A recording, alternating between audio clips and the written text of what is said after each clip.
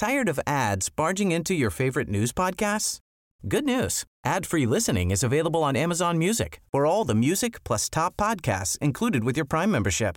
Stay up to date on everything newsworthy by downloading the Amazon Music app for free or go to amazon.com/news ad free.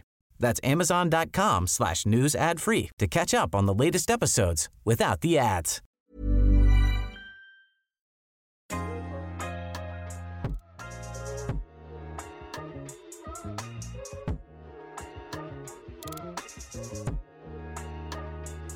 I'm Patience Adamu. And I'm Curtis Vermont. And this is The Drip, a podcast about political decision-making during a racial revolution. Stay tuned as we analyze Canadian news and Black issues on a weekly basis. And if you like what you hear, remember, subscribe. On this week's episode, we're proud to welcome Deputy Mayor Steve Anderson of Shelburne, Ontario, back to The Drip. As many of you will recall, back in February as a guest during our Black History Month series, Steve informed us that he was in the midst of wrapping up his autobiography, Driven to Succeed, which tells his story of growing up as a Finchman and fighting through daunting odds in order to pursue his legal education, to become the first Black lawyer ever hired by the TTC, and becoming the first Black person, or person of color for that matter, ever elected as Shelburne Deputy Mayor and Regional Councillor. Steve's story is a powerful and inspirational one that reminds us that it's not how we start, it's how we finish that defines our legacy, and it's so good to have him back. Steve, how have you been, sir? Man, really, really good. I want to thank you and Patience for having me back on the program, so thank you. It really is our pleasure. Considering what I don't know about Patience, but what I've been seeing on social media, we absolutely had to have you back. I mean, what's the reception been like from your perspective on the book so far?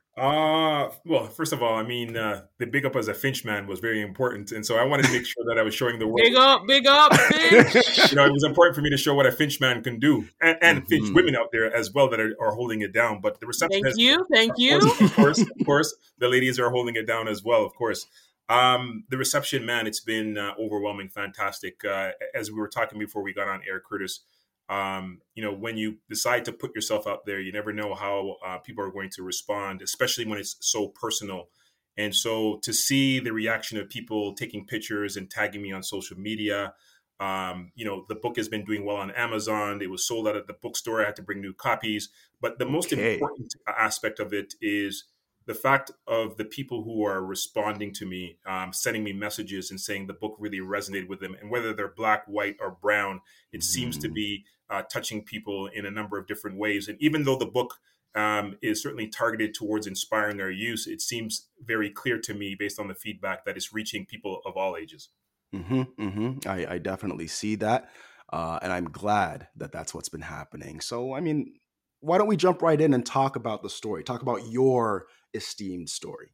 Yeah, so we're really curious about how long the book took you to write, and what really was it like tapping into your past to write this story?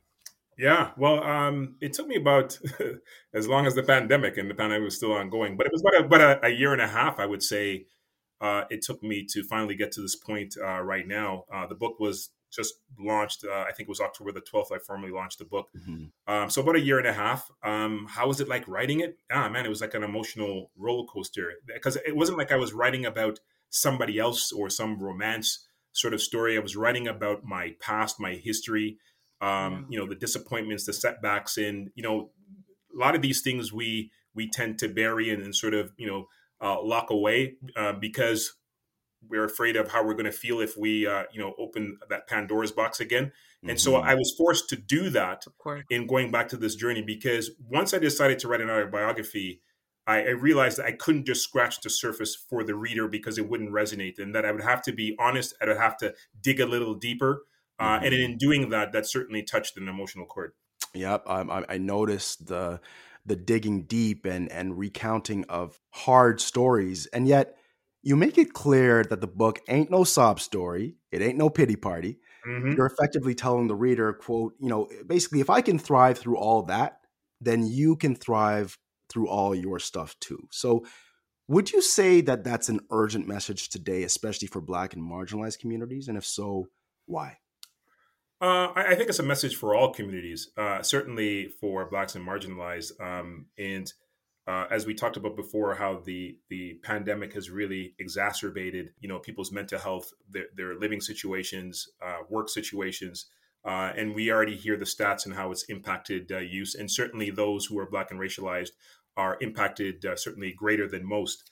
And so, of course, especially during a pandemic, the story of hope and inspiration, I think, is something that we all need. I need it.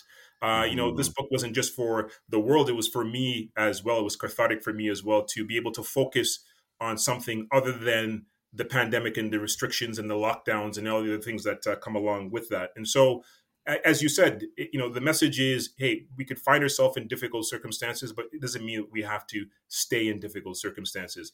In life, whether you're from Jane and Finch, Regent Park, or you're from Rosedale, we all experience obstacles and challenges. And as I say in the book, it's how we respond to those challenges that will determine our future and our legacy. So I do want to be clear and say that it's not just, oh, I overcame it so you could easily do it. As you see in reading the book, that it takes time. And there was a lot of missteps along the way.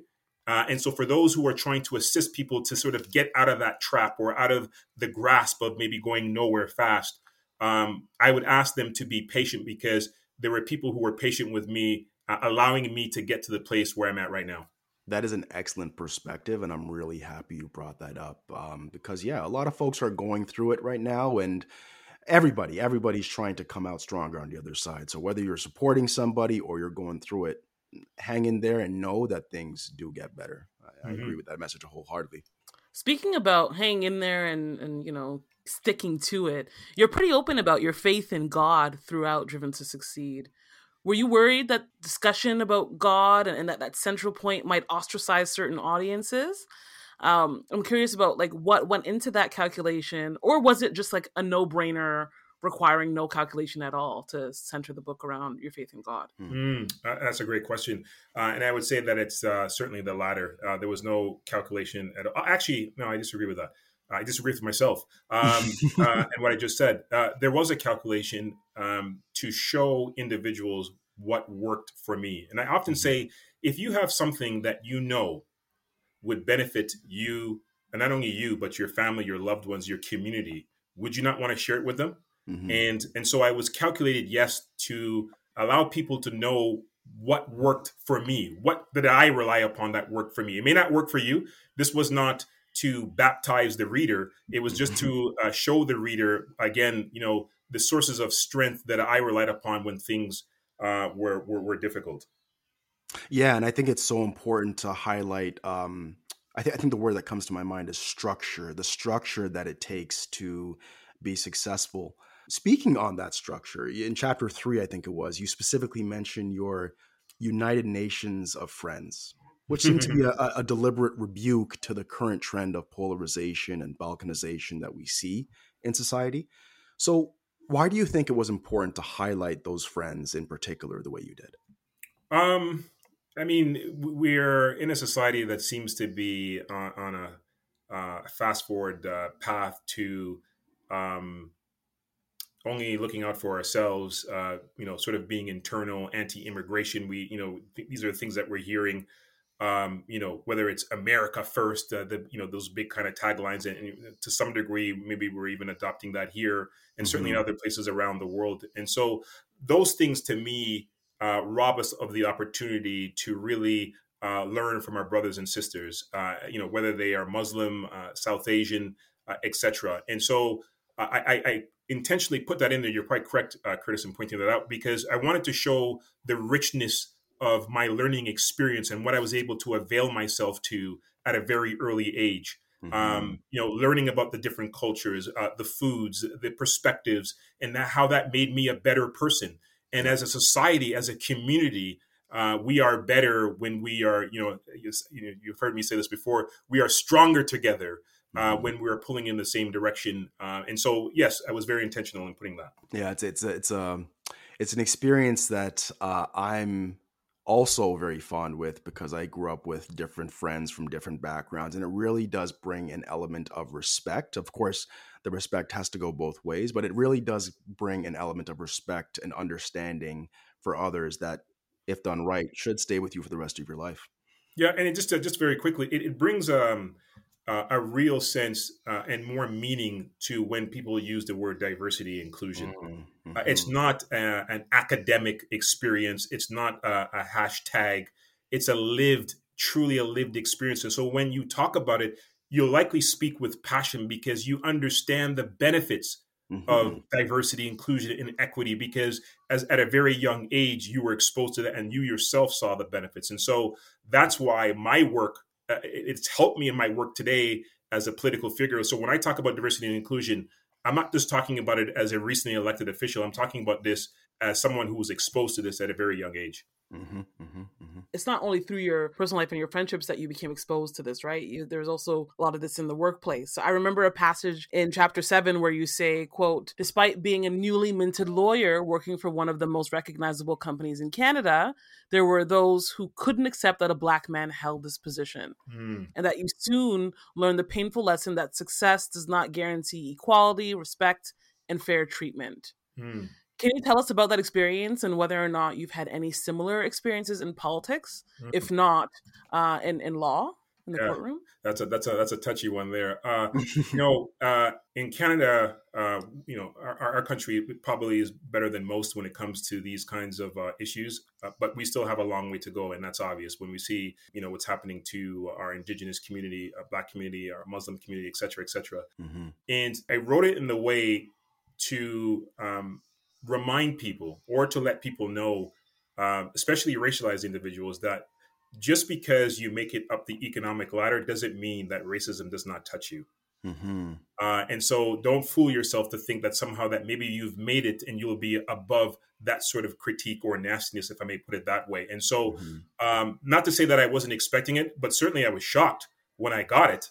And it was a clear reminder of what I just said, that, the grasp of biases and discrimination could catch you at any level. And so politically, did that happen to me when I entered into politics? Yeah, actually, when I was campaigning. I was campaigning with another senior counselor at the time. And we were handing out our flyers to an individual that we met. He was out there attending to his lawn. And I was the first to approach and extend my hand and my flyer in the other. And the guy just looked at me and said, "Listen, I'm not taking that." And then when the counselor then went up to him and offered his, he said, "Okay, I'll take yours, but I'm not going to take this guy's." And so, again, these things are in our society. Let's not kid ourselves. But I still believe that we have a majority of people who understand the importance, again, of diversity and inclusion and equity, more than those who don't. And so that's what I tend to focus on, work with those who are willing to work with you. That's the way I look at it. Well, it was a real pleasure reading your book, as I've told you before we even started this recording, because it gave a clearer window into who you are as a person. And we know that the proceeds of the book are going to local charity, and you can highlight which charities I believe they are. Yeah. So one is the Dufferin County Canadian Black Association. The other is Operation Black Vote, the Shelburne Multicultural Event, and then One Voice, One Team. And I'm actually looking to make a donation to these organizations by December. So look out for that. So a solid reason for our listeners to go ahead and purchase the book if they haven't done it already. But outside of that, we still got to ask, because again, there's some real stuff in that book that really lets you know who you are as a person, Steve. Let's not give it all away.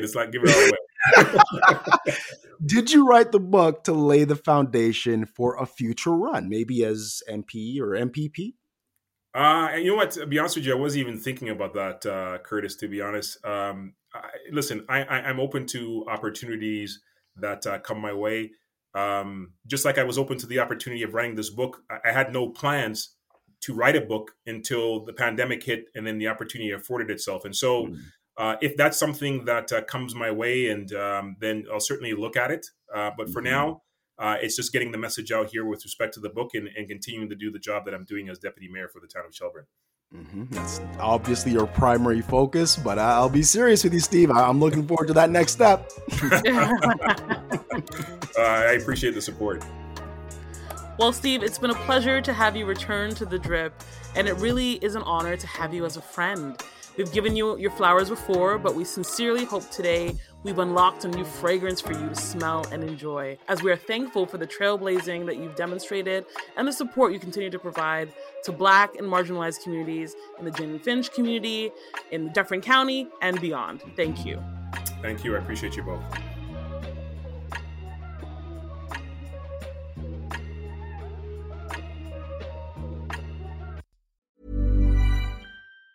Tired of ads barging into your favorite news podcasts?